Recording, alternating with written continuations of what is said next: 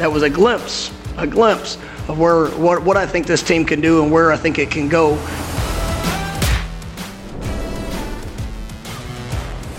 Well, if that's a glimpse of what they can be, they just put the college football world on notice. The Florida State Seminoles, we will break that one down against LSU. And then I have 10 things here for you today that we learned from week 1 of the college football season. I'm Greg McElroy. Thanks for being with us. Welcome to Always College Football. It's a Labor Day edition of Always College Football, and we have a lot of fun topics that we want to get into. We have so many takeaways from the weekend. I'm going to give you 10, and we're going to touch probably 40 teams in the process, all over the place, evaluating matchups, evaluating performances, evaluating liabilities. That's what we do here on Always College Football. Please continue to like, rate, and subscribe. If you like what we're doing, your ratings, 5 stars, please, would be amazing. If you're watching us here on the YouTube channel, hit that thumbs up. If you can subscribe to the podcast wherever you get your podcast, that'd be awesome. We so appreciate all the reviews that have been coming in as well. We see you guys, and we appreciate you, Duke, Hunter, all you guys that left reviews last week. Thank you so much for all you do here at Always College Football. We're nothing without y'all, and we look forward to attacking the season alongside you. But without much further ado, let's dive into the game of the weekend, Florida State LSU. Biggest game of week 1 in the books last night. That would be Florida State and LSU. I loved this. I saw this on a Florida State site, so I wanted to give a little credit where credit is due. This was exactly the mantra of the rebuild that Mike Norvell has implemented. First, you lose big, then you lose close, then you win close, and finally you win big. That was a mantra that was adopted by Bobby Bowden, and I think it holds true to where Mike Norvell in this program is currently at. My goodness, what a second half performance. Few takeaways from this one. Let's start with the victors, Florida State Seminoles. We know now probably better than we knew coming in. We know now that wide receiver core is a real problem for the opponents that they'll face this year. We know that Johnny Wilson, who, by the way, had a couple of uncharacteristic drops coming into his college career at Florida State. That was the big question mark, a little inconsistent with his hands. Had a couple drops, but also made some big plays. And he's not a guy I'm going to spend a lot of time worrying about. I know he's going to be legit. But how about the emergence of Keon Coleman? When you now pair those two guys, one at 6'7", one at 6'4", you become an automatic mismatch everywhere you go on the field.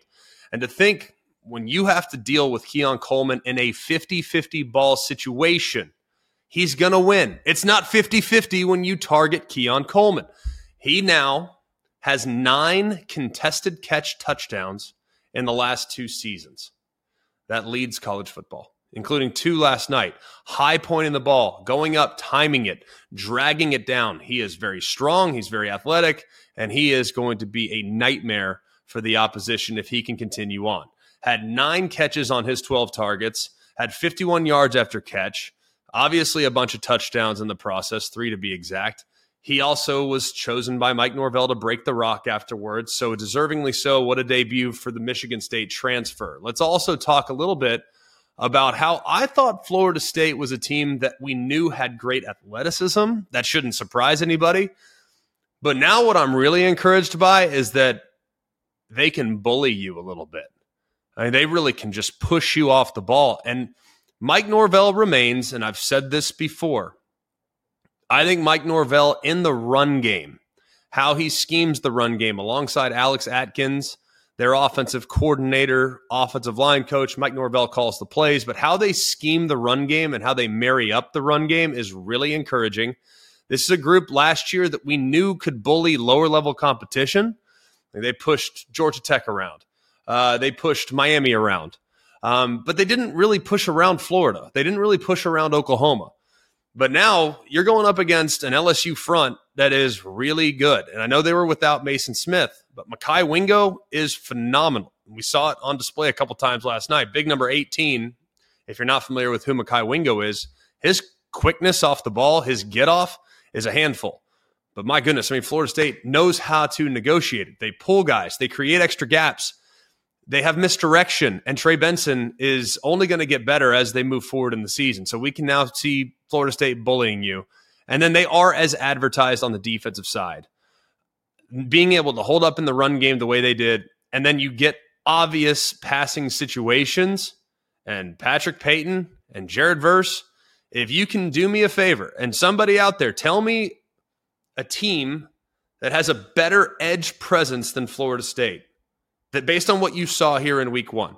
There wasn't a team that I saw, maybe North Carolina, more on them in a bit, but that edge presence that those guys are able to create against an offensive line last year that we thought might be coming in as a strength for LSU, it was exposed last night. So truly a remarkable performance. I have the Seminoles in the playoff, so I've been high on them all off season. I think they win the ACC, and granted, we haven't seen Clemson yet, but very optimistic about what I saw from them last night. They are a legitimate national championship contender. Let's get to LSU for the moment. They have to get something out of the run game. That was an issue all last year. We know that the running backs last year, not a huge factor in the game. And here we are again, 2023. Jaden Daniels leads LSU in rushing, 64 yards. Josh Williams had the one run that was a nice gain, but they couldn't get much going in the run game. The rest of the running back room outside of Josh Williams had just 11 carries for 14 yards. That's not going to be enough. They have to take some of the pressure off Jaden Daniels, especially against a group that can just really wear you out in the pass rush. You have to be able to get your offense into a more manageable, not the obvious passing downs on 3rd and longs. So they really got to figure that out. They have excellent weapons. We know that. And if you look at just how many yards after catch they're able to create, I love Thomas. I love Lacey. I obviously love what we'll see from Malik Neighbors. I think their weapons are terrific, but the run game, man, they got to take some of the pressure off the passing game. Are they misusing, second takeaway, are they misusing Harold Perkins? I've seen a lot of buzz about this. I've seen a lot of people saying, well, he's not put in position to be successful. He had 28 snaps yesterday in which he dropped back in coverage, and he had just 7 pass rush attempts. So the answer is yes. They need to put him in position to make an impact in the pass rush. That's his best attribute. And he's going to spy the quarterback, and I understood the plan. I think Matt House is a great defensive coordinator. He's a terrific defensive coordinator, and I think he'll figure this out. But there was an effort to move him off the ball and to put him an off-the-ball linebacker where he can read and react and make an impact every single play of the game, as opposed to just the obvious pass rush situations that he impacted last year. I think they might need to go back to the drawing board a little bit based on what I witnessed last night. He looked like he was playing a little slow. He looked like he was trying to read a little bit too much. His best attribute is when he just goes, man.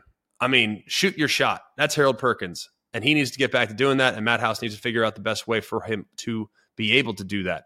The offensive line, we will talk about them again in a little bit, but just stay tuned. We'll talk about the LSU offensive line. And then finally, the secondary coming into the season, it was a concern. It remains a concern.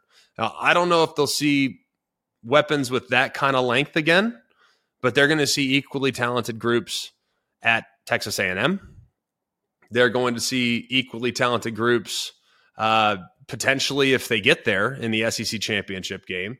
I think Alabama's group collectively showed enough, especially with the emergence of Amari Niblack, where they could have some serious issues with Alabama's length on the perimeter as well. So secondary, still a bit of a question mark for me as it relates to the LSU Tigers. All things considered, LSU was a team last year that got better as the season went along. They're going to need to again, because last night was a less than stellar effort, and Florida State has reasserted itself as one of the top teams in America. And anyone that doubted them coming into the preseason, I think last night probably eliminated most of that doubt. 10 things we learned this weekend. Now, normally, we'll do this every Monday, by the way. Normally, we might have matchup-specific takeaways. So we'll have 10 things every single Monday. Sometimes they'll be matchup-specific, but since it's week 1, we figured we'd throw a little bit more of a wider net because there are a lot of takeaways and there are a lot of assumptions that are being made based on week 1 performance. So let's start with number 1. I think this is everybody's number 1, I might add. Colorado is for real. Now, a lot of people, I think, will look at Colorado and say, they have great speed, they have great athleticism. That team is going to be a problem. I'm not suggesting that they win the Pac-12. I'm not suggesting that they are going to make the playoff. But that team executed at an insanely high level offensively. Defensively, they have some issues. They have some things to iron out for sure. But offensively, and what Sean Lewis did, the offensive coordinator, I don't want to call it a masterpiece because that's too much. But it was beautiful, beautiful plan, and it was executed almost to perfection. To put the win in perspective, is the first non-interim coach to win his FBS coaching debut as at least a 20-point underdog since 1978 FCS split. Colorado's the first Power 5 team to win its season opener as at least a 20-point underdog since NC State in 1997. So this win is historically impactful. Shedeur Sanders, think about what he was able to accomplish. Accuracy, poise, distribution. He was the best player at times on the field. And he got the ball out quick. I thought Sean Lewis made it easy on him, and he allowed for a lot of run after catch. Third quarterback in the past 25 seasons with an 80% completion percentage, 500 passing yards, 4 touchdowns against a Power 5 opponent. The only 2 quarterbacks that have done that, Michael Penix did it last year against Arizona, and then Geno Smith did it in 2012 against Baylor. So keep that in mind. This is a historically great performance by the quarterback. Dylan Edwards, freshman, coming in, knew he had a really high ceiling, knew he was really athletic. He, I think, could develop into a remarkably dynamic piece, not just in the run game, but in the screen game and in the run after catch game. He is excellent. Love what I saw from Travis Hunter. We already kind of talked about it on Saturday's recap show. Guy that became the first FBS player in the last 20 seasons to have 100 receiving yards and an interception in the same game. But it was the instincts that he showed on the interception. A lot of people will make it out to be the catch. The instincts. He completely baited Chandler Morris into throwing that ball and made the play. That is next level football. Because not only did he make the play, a lot of great athletes can make the play, but setting up Chandler Morris the way he did was a thing of beauty. That shows instincts, poise, and understanding that is well beyond his years for a guy that's just playing college football for the second season. And then finally, the amount of weapons that they have offensively between Edwards, Hunter, Xavier Weaver, who we haven't talked a whole lot about on the show, Jimmy Horn, who we told you had a chance to, I think, be a real difference maker. This is a really deep receiver core, and they're going to be a difficult matchup for a lot of teams. They all had over 100 yards. All the aforementioned guys had over 100 yards. And the program, Colorado, to keep things in perspective, they'd never had 3 100-yard receivers in a game. They had 4. Great job by Deion Sanders. Great job by the coaching staff. They'll be a problem moving forward. Let's go to number 2 as far as our takeaways. Roster turnover makes predicting early season games completely impossible. Colorado, 87 total new players from the 2022 team. 87 new players for Colorado. Arizona State, 77 players. Army, 76 new players. Texas State, who had an insane performance, 72 new first-year players. Charlotte, 70 new first-year players. Memphis, 66. Oklahoma, 65. Troy, 65. And then just on transfers alone, Colorado, 54. Charlotte, 46. Texas State, 45. Arizona State, 36. These are just transfer players. It's impossible to get a beat on the personnel here in the transfer portal era. And just to put things in perspective, TCU, in preparing for Colorado, and I told you this last week, they watched 37 different games in their breakdown. Usually, you're looking in season at a 4-game, 5-game, 6-game. The coaches will watch every game, but the players are really living off of 4 games. Well, for TCU to feel prepared going into the game, and they clearly didn't do enough to prepare, 37 different games. That's what you got to deal with in the portal. So it's almost impossible, not just for us as analysts, but for opposing teams to understand the personnel that you're facing and the tendencies and the way they might be featured and how they'll be featured in this portal era. So it's impossible. Week 1, week 0, probably even week 2 to an extent will be very difficult to handicap and prognosticate on moving forward. Number 3. It's amazing to me how the perception of teams are almost 100% driven by what they do on offense. It really is amazing to me because long have we looked at teams and said, well, you know, that team's really good, but they can't score. How long have we said that about Iowa? Right? Well, it's like became a punchline at times, like, oh, they can't score, so they must not be very good. But we're now saying that about Ohio State. What's wrong with Ohio State, right? What's wrong with Ohio State? That's what everyone's saying this weekend. That's a big takeaway. Ohio State's got issues.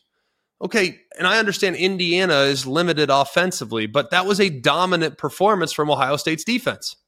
And it's exactly what you wanted to see. They were fast, they were physical, they were flying around, they were making tackles in the open field, and they played really collectively with the chip on their shoulder.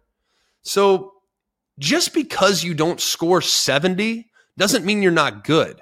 It's just I feel like the national narratives that are being written about teams, they're almost completely driven by what you do offensively.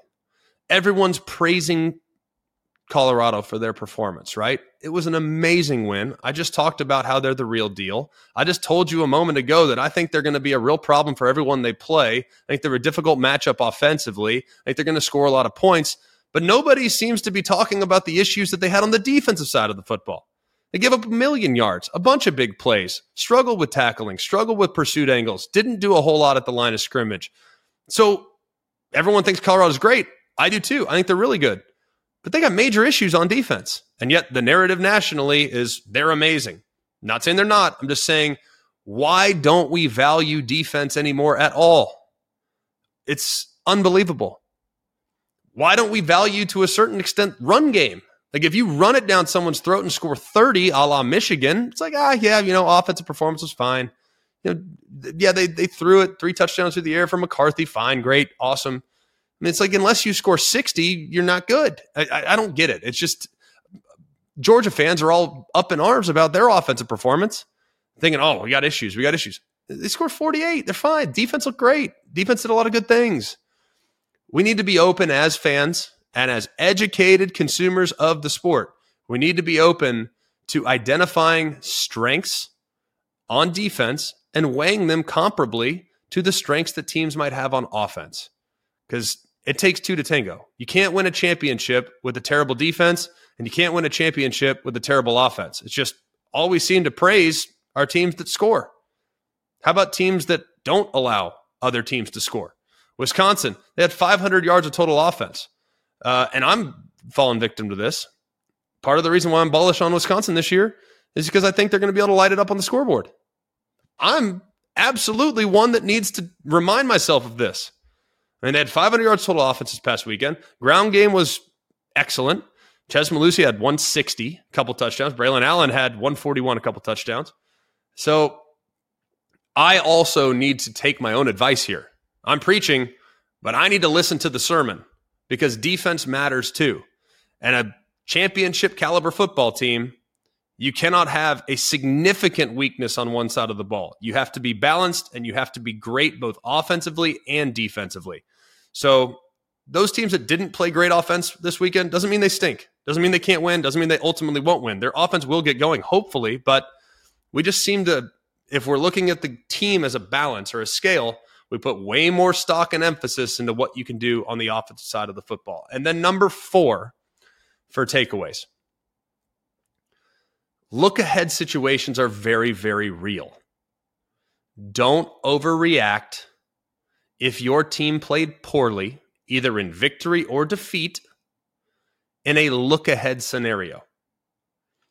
Baylor, they lose to Texas State. Bad performance, just reference that Texas State had 45 new scholarship players, brand new coach in GJ Kinney. I'm sure, like TCU, Baylor was chasing some ghosts in their preparation.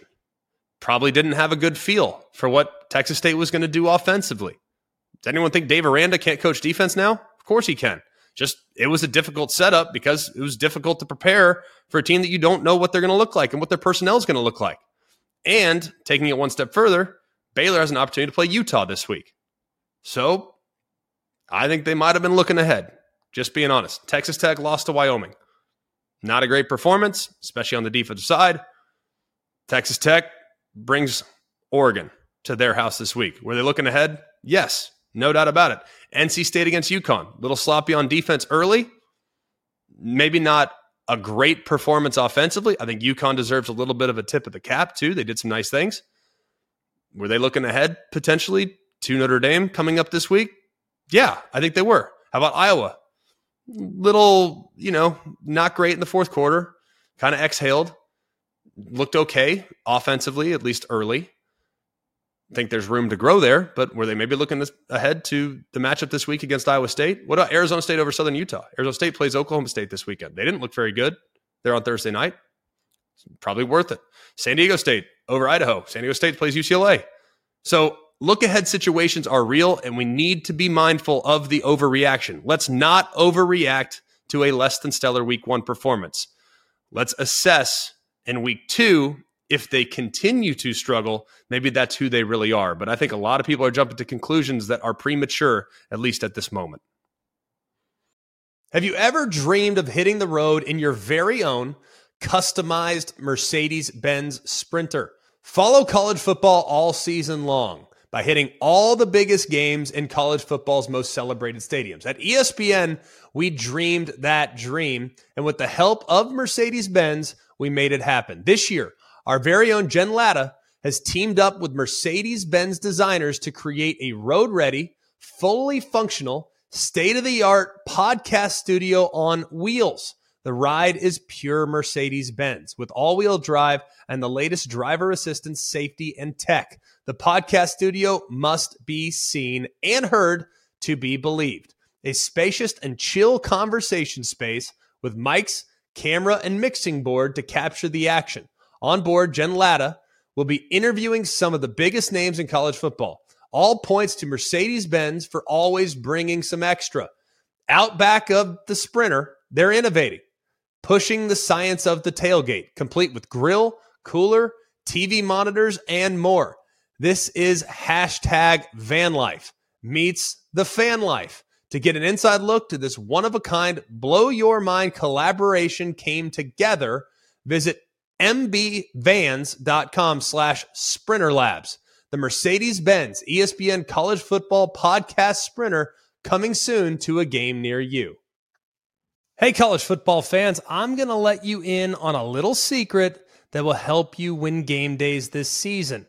Eckrich smoked sausage. You're probably asking yourself, Greg, could it be that easy?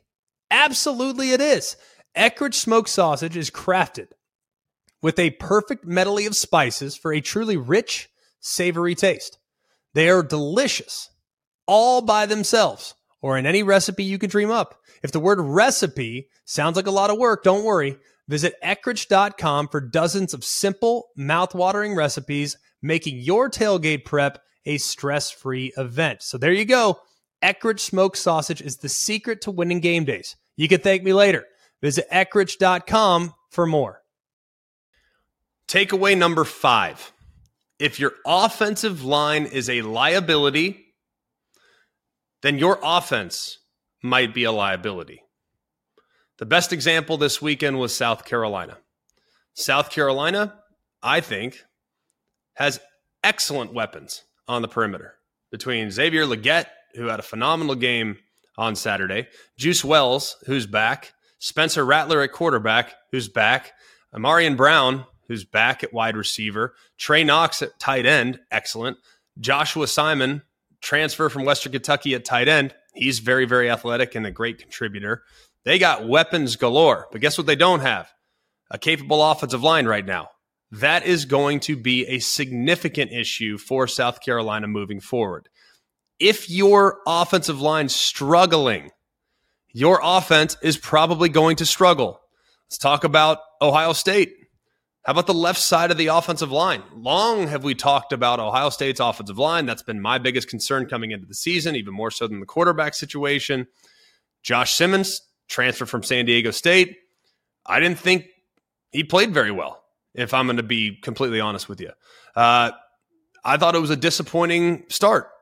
A guy that you'd heard some good things about and just didn't look very comfortable and had some issues. But I thought maybe what was maybe even more problematic for Ohio State, the left guard, Donovan Jackson, thought maybe, according to people that have been really watching, a lot of people thought he might be one of the best offensive linemen on the team. I didn't think he played very well, and it was pretty shaky. And if you're a right-handed quarterback and you don't trust that left side, man, that is a problem. So they have to get that addressed. Now, will they start rolling some other guys in, like Shabola or Montgomery? Will Justin Fry at the offensive line coach? I have a lot of faith in him. Will he start rolling guys in? Will he start mixing and matching? I don't know, but they have to get that issue resolved here in the next 2 weeks. Youngstown State, not going to be a problem. Western Kentucky in a couple weeks, probably not going to be a problem. But the offensive line play, big issue. And then that leads me to LSU. LSU, they got to get more push. You have to get more push if you're going to become the team that you want to become. And you think about kind of being off schedule. They were in critical second and longs. They were in third and long situations. And then boom, you got Jared Verse, you got Patrick Payton, you got Florida State defenders are able to pin their ears back and go. Well, if you can't run it on first and second down, you're putting a lot of pressure on those tackles. You're putting a lot of pressure on that offensive line. That group has got to be better in the run game. They have to be. And you think about what LSU is going to see. Alabama, they can get after you at the quarterback spot. At the defensive end spot, they can tee off. Mississippi State, that's an aggressive group. They got them in 2 weeks. You got Texas A&M, pretty good defensive line as far as getting after the quarterback.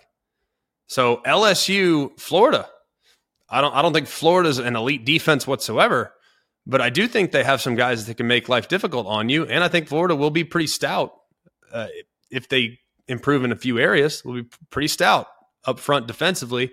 They got to grow and they got to play better than they did against Utah. But either way, offensive line play, no one wants to talk about it. It's not sexy. I'll tell you what, it can derail your season in a heartbeat. Let's go to number 6. A lot of us draw conclusions on teams in 2023 based on what was a weakness last year, right? Hey, this has been a problem. It's going to continue to be a problem. Hey, this is something that was a concern last year. I'm still concerned about it. Just because it was a weakness last year doesn't mean it's going to be a weakness this year. And I think we can all grow and learn from this, and not speaking so definitively and drawing hold me to them conclusions based on last year's tape. Best example is North Carolina's pass rush. North Carolina's front 7 defensively. I'm not breaking any news and telling you that North Carolina really, really struggled last season. Gene Chizik came under an immense amount of pressure and a lot of offseason criticism. Well, he said, I went back to the drawing board. I decided to kind of study college football, the defenses that are doing it really well in college football, and I concluded this, that disruption kills offenses. So I'm going to be more aggressive. I'm going to blitz. I'm going to pressure. I'm going to allow my defensive linemen to shoot their shot, because that's the way you win in college football nowadays. Offenses are too good. If you just play conservative, bend, don't break defense, offenses are too good. They're going to hold the ball. They're going to convert on third down. They're going to move it down the field, and they're going to score points. But if you can get them off schedule by creating more negative plays, that's the way you stymie offense here in 2023. Gene Chizik recognized that, and North Carolina just had 9 sacks. That's their most in a game in the last 25 years. They pressured Spencer Rattler 19 times on his 52 dropbacks. That's a 37% pressure rate. You know what their pressure rate was last year? 10%. Nearly 4 times better than what they had on pressures alone. It's the second most pressure Spencer Rattler's ever faced in a game. Really remarkable. They had 6 sacks on third down. That's the entire total that they had last year. Last year, they had 6 sacks over a 14-game season. They had 6 sacks on third down. Well, in week 1, game 1, 6 sacks just for North Carolina's pass rush. How about Mississippi State? They've not been a great run team. It was all about Will Rogers. Hey, Will, you got to throw for 4 bills or we're not going to be able to win. And I know we need to take it into account at Southeastern Louisiana. I get it. I'm not going to try to sit here and say that it was, it's not, put it this way, they didn't run for 300 against Georgia. But that's a group that can push you around a little bit. I was very impressed with the tape when I went back and watched it. 298 yards on the ground. That complements the passing attack of Will Rogers, who went for 227. If they can have that kind of balance offensively, that's going to do wonders for Mississippi State as they continue to move forward. And then finally, as far as things that were a weakness a year ago, but might actually this year be a pretty good strength. How about Notre Dame's wide receiver core? Or let's just go one step further. Notre Dame's weapons, if you will, because it's not just receivers. Think about the running backs the last couple of weeks that have been involved in the passing game. You had multiple running backs, 6 receptions on 6 targets for 93 yards, a combined 82 on touchdown receptions and runs by Jadarian Price and Jabron Payne. So I'm really encouraged by what I've seen. You got 3 tight ends involved in the passing game, which is really, really exciting. Mitchell Evans appears poised to take a step as far as a reliable weapon. And look, a lot of this has to do with the improved play at quarterback. I mean, we can't deny that. The weapons are going to get better if the quarterback play gets better. I'm not breaking any news there. But Chris Tyree looks really comfortable. Holden Stays looks really comfortable. Jaden Thomas, very productive day this past weekend. Tobias Merriweather, pretty good, solid. Feel good about his emergence. Jaden Greathouse and Rico Flores. I mean, we're talking about guys now that I'm not going to say that they're a really, really, really explosive, take over the game wide receivers, but collectively, and we talked, the depth, do they have a number 1? I don't know. But what did Chancey Stuckey tell us a couple weeks ago? He said, last year we really had 5 guys or so. Now we have 10. And it's starting to play itself out as far as the dynamic weapons that Notre Dame has. And we'll find out where they're at this week. NC State will be a great test, and we'll get a better understanding because playing against, the 2 teams they've played against so far, not going to really test them the same way. But I'm cautiously optimistic. I don't even want to say cautiously. I'm really optimistic about what I've seen from those pass catchers at Notre Dame the last 2 weeks. Let's go to number 7. This is glaring. This is glaring right now. Offense is ahead of defense right now in college football. There were points galore on Saturday. 6 teams scored 65 points or more across the FBS. That's tied for the second most on a single day in the poll era since 1936. That trails only September 6th of 2014. So 6 teams, 65 points or more. 4 AP top 25 teams scored 65 plus points. USC, Oklahoma, Ole Miss, and Oregon. It's tied for the most in a single day in the poll era. 3 AP ranked teams scored 73 points on Saturday. That's the most on a single day on the poll era. On Saturday, AP ranked teams averaged 47.8 points per game. That's the most points per game by ranked teams on a single day ever. Offense right now, especially in week 1, and I think part of this has to do with the fact that you're doing 7-on-7 all summer. You're throwing it around all summer. You know what you're not doing? Tackling, pursuit angles, winning at the line of scrimmage in the trenches, practicing inside run. Offense should be ahead of the defense right now, but hopefully that overcorrects over the course of time. Part of that had to do, obviously, with some teams playing against lower level competition, but still, when we're talking about historical averages where teams are averaging 48 points a game, it's insane. All right, let's go to number 8. Quarterback competition updates. Alabama and Ohio State. Let's start with Ohio State. If you really watch Kyle McCord in the game, and I went back and I watched it closely, it's not that he was hesitant. He just looked a little gun shy, right? You Buckeye fans that watched it, did you get the sense that he was kind of looking over his shoulder? Did you? Because I kind of did a little bit, a little gun shy, little scared to cut it loose, maybe just a little uneasy. Probably thinking about, hey, man, if I make a mistake, Devin Brown's going in. That's exactly what happened. Brown came in on the 4th possession right after Kyle McCord threw the interception. And granted, went 3 and out, but you didn't really get a good look there. I mean, the play broke down. I mean, Chip Trainum, faked that, and Dunham was right there to intercept the pass. I mean, Kyle McCord made the mistake, and then Devin Brown went in. I think that's a really hard place to be as a quarterback. If you're scared to make a mistake, you cannot play winning football. You just can't. So Devin Brown probably a little frustrated too. Ryan Day said he was going to get meaningful snaps. Quote, this was a quote from Ryan Day. I would like to have seen Devin play a little bit more, end quote. Ryan Day admitted that. Maybe you evaluate him a little bit better against Youngstown State, but you need to make a decision because it clearly impacted Kyle McCord's play. I thought there were some really good moments from Kyle McCord, by the way.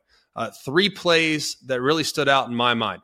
Third quarter, 2nd and 9, the ball that he threw over the defender to Cade Stover, that will turn into like a 50-yard gain or whatever, that's a heck of a throw. Maybe the best throw of the day when he threw it to Fleming, probably like a 25-yard gain or so. I thought that was a heck of a throw.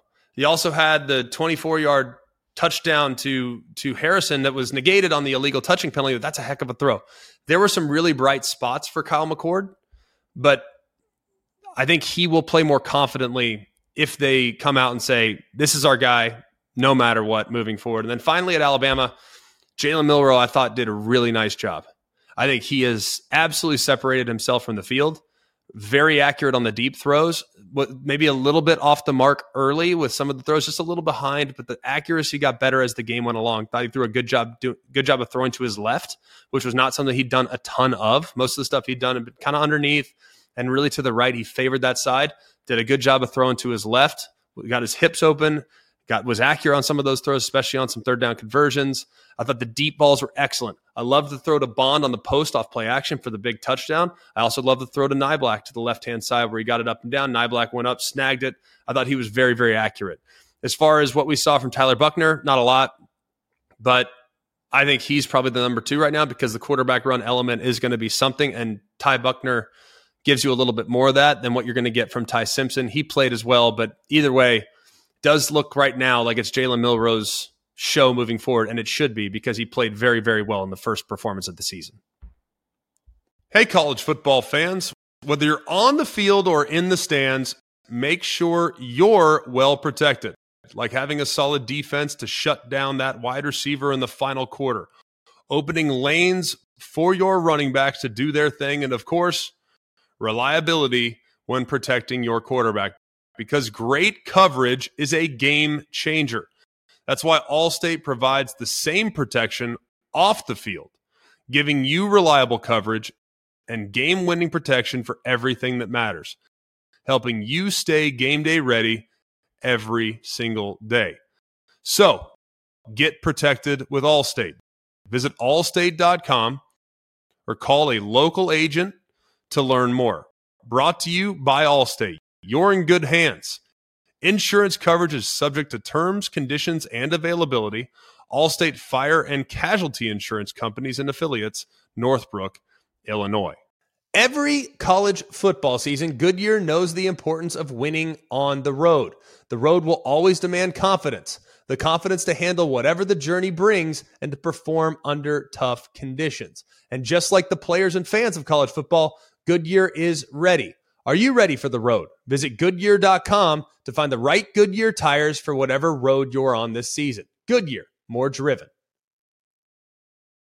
Final 2 takeaways here as we put a bow on our 10 big things we learned. The Pac-12 is the real deal, guys. I think it's the deepest league in college football, and I characterize depth, by the way. I characterize depth as the amount of teams that can win the conference. I'm not talking about teams that can be competitive or how many guys that are going to get drafted or any of that stuff. How many teams can win the league? And I think the Pac-12 is the deepest. Now, people push back on that. Everyone has different interpretations of, quote, depth. But we're talking about a group that collectively is 13-0 right now. And obviously SC is 2-0. It's the first time every team in the Pac-12 has won their season opener since 1932. 8 teams that played averaged 52.6 points. That's the highest mark for a conference in a single day. This is on Saturday. In a single day, the FCS split in 1978. 8 teams on Saturday scored an average of nearly 53 points. That's the most points per game on a single day for the Pac-12 conference ever. We know what SC is. We've broken them down. Caleb Williams, amazing. Great personnel, great weapons. Better defensive performance, I thought, this week. But how about Washington? Washington, after a little bit of a slow start, Boise came and played. They played hard, man. They were physical on the perimeter, but then ultimately the dam broke. And you think about that second quarter performance, 4 touchdowns in the second quarter from Michael Penix alone, just pulling away and just completely dismantling a Boise State team that's proud and plays hard. That was a remarkable performance. I think Penix and company, they are so good. I can't wait to see what they continue to do. This will be a team that we will watch all the way through the season. We know that. How about Oregon? I know that it was Portland State. I get it. But you score 81. That's pretty remarkable. And that's the most points they've ever scored since 1936. They did score 97 against Willamette in 1916. So if you want to take that, you can. I won't. Oregon State, I thought, was amazing. And what I love most, too, and I think San Jose State is pretty good, by the way. I think that team's got some athleticism. And Oregon State, after what was a bit of a tough start, kind of found their footing there in the second quarter. DJ Uiagalelei looked very comfortable. He was accurate. He was decisive. And I thought he did a really, really nice job. And what I love, too, and I talked about this a little bit with DJ, it's not always just the throws. What he can contribute in the run game is something that's going to be really beneficial.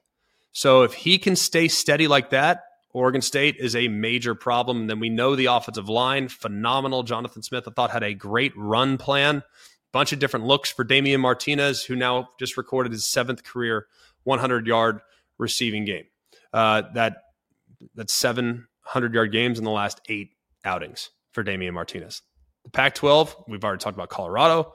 I think UCLA was solid in some ways. Areas to improve there for sure. Stanford got a nice win on the road at Hawaii. Tough place to play. A lot of people thought Hawaii might pull that one off. Stanford went out, took care of business. How about Cal? Cal now welcomes Auburn next week. That's a big game. I think their offense was sensational. Granted, not a great competition, but either way, North Texas is a group that has been decent in the past. And Cal took care of business. Could have very easily been looking ahead, and they didn't. They took them down. Pac-12 is awesome. Utah, what they did on Thursday. Love Utah. Always love Utah. Washington State looked good. I mean, they're Pac-12 guys. That conference can get it. And then number 10. For the first time in a while, the SEC looked a little human. And there's some good. Let's talk quickly before we get to the eye-opening observations. Let's talk quickly about the good, because it wasn't all bad. There were 10 teams in the conference that scored 40 or more points. It's the most ever on a single day in conference history. That was on Saturday. They had 10 teams that won by 30 or more points. That's the most ever by the conference in a single day. So they had good performances against lower level competition. They shouldn't be overly surprising. But the good is heavily outweighed by the bad. There were 3 marquee games that the SEC participated in this weekend. And if you want to consider Tennessee, Virginia a marquee game, by all means, I support you in your decision. I, however, did not view it as such. LSU was a favorite against Florida State, got their doors blown off. South Carolina was a slight underdog to North Carolina, got beat badly, and probably could have been worse if you look at some of the missed opportunities that North Carolina had, including a Drake May missed touchdown pass, which never happens, down the left side to Kobe Paysour. And then finally, Florida. And a lot of people will look at it. Florida, of course, did not play well. Tons of self-inflicted mistakes. We talked about it on Friday's show. It was not a good performance by Florida, and there's a lot to clean up, and I think they can clean it up. But in the 3 big marquee games, the SEC in big-time matchups, the reason why they have the reputation that they have is because they dominate the marquee games. They've fared very well in that regard in the last 2 decades. So to see them in week 1 lose the way they lost in the most heavily publicized games of the weekend was something that I'm not used to, something that I haven't seen in quite a while. So does it mean the league's bad? No, because to be honest with you, I thought South Carolina would come back to earth. I said during media days, and South Carolina fans got really mad at me, I thought South Carolina could very easily start the season 1-4. I mean, they really could. And I think that's even more of a reality now with what I saw with their offensive line. So I don't think South Carolina is a contender this year by any stretch. I don't think Florida's a contender. But Florida losing the way they lost is unsettling, without question. It is very, very unsettling. So they need to clean things up. And the health of the league is not going to be necessarily on display when you take into account, I think North Carolina might be the 3rd best team in the ACC. South Carolina is probably the 9th best team in the SEC, in that range or so. So maybe it's not a fair fight. Utah might be the class of the Pac-12. We'll find out. Florida's probably 9th, 10th in the SEC. So was it fair matchups necessarily? I don't know. Florida State's the number 1 team in the ACC. Is LSU 3rd, 4th? Where do you have them? I don't know. Either way, the SEC usually holds their own in games like this, and they didn't. So that should be something that is a little bit eye-opening to everybody that's watching the sport and watching through SEC-colored glasses. That'll do it for us here at Always College Football. Please continue to like, rate, and subscribe, and check back here in a couple days. We have more in store. Tons to break down. We will break down the Clemson and Duke performance, break down what we saw, what we liked, what we didn't like. So keep it locked in here at Always College Football. I encourage all of you to continue to like, rate, and subscribe. Subscribe to the podcast wherever you get your podcast. Leave us a rating. It'd be huge. If you can hit that thumbs up down on the YouTube channel, that'd be awesome as well. We so appreciate all of you, and we look forward to continuing to attack the college football season together. For all of us here at Always College Football, for Mark, Jake, Jack, I'm Greg. We hope you have a wonderful day. Happy Labor Day. And remember, it's always college football. Hey guys, it's Greg McElroy. Thanks for watching Always College Football. Make sure you like, rate, and subscribe to ESPN's YouTube channel and wherever you listen to your podcasts.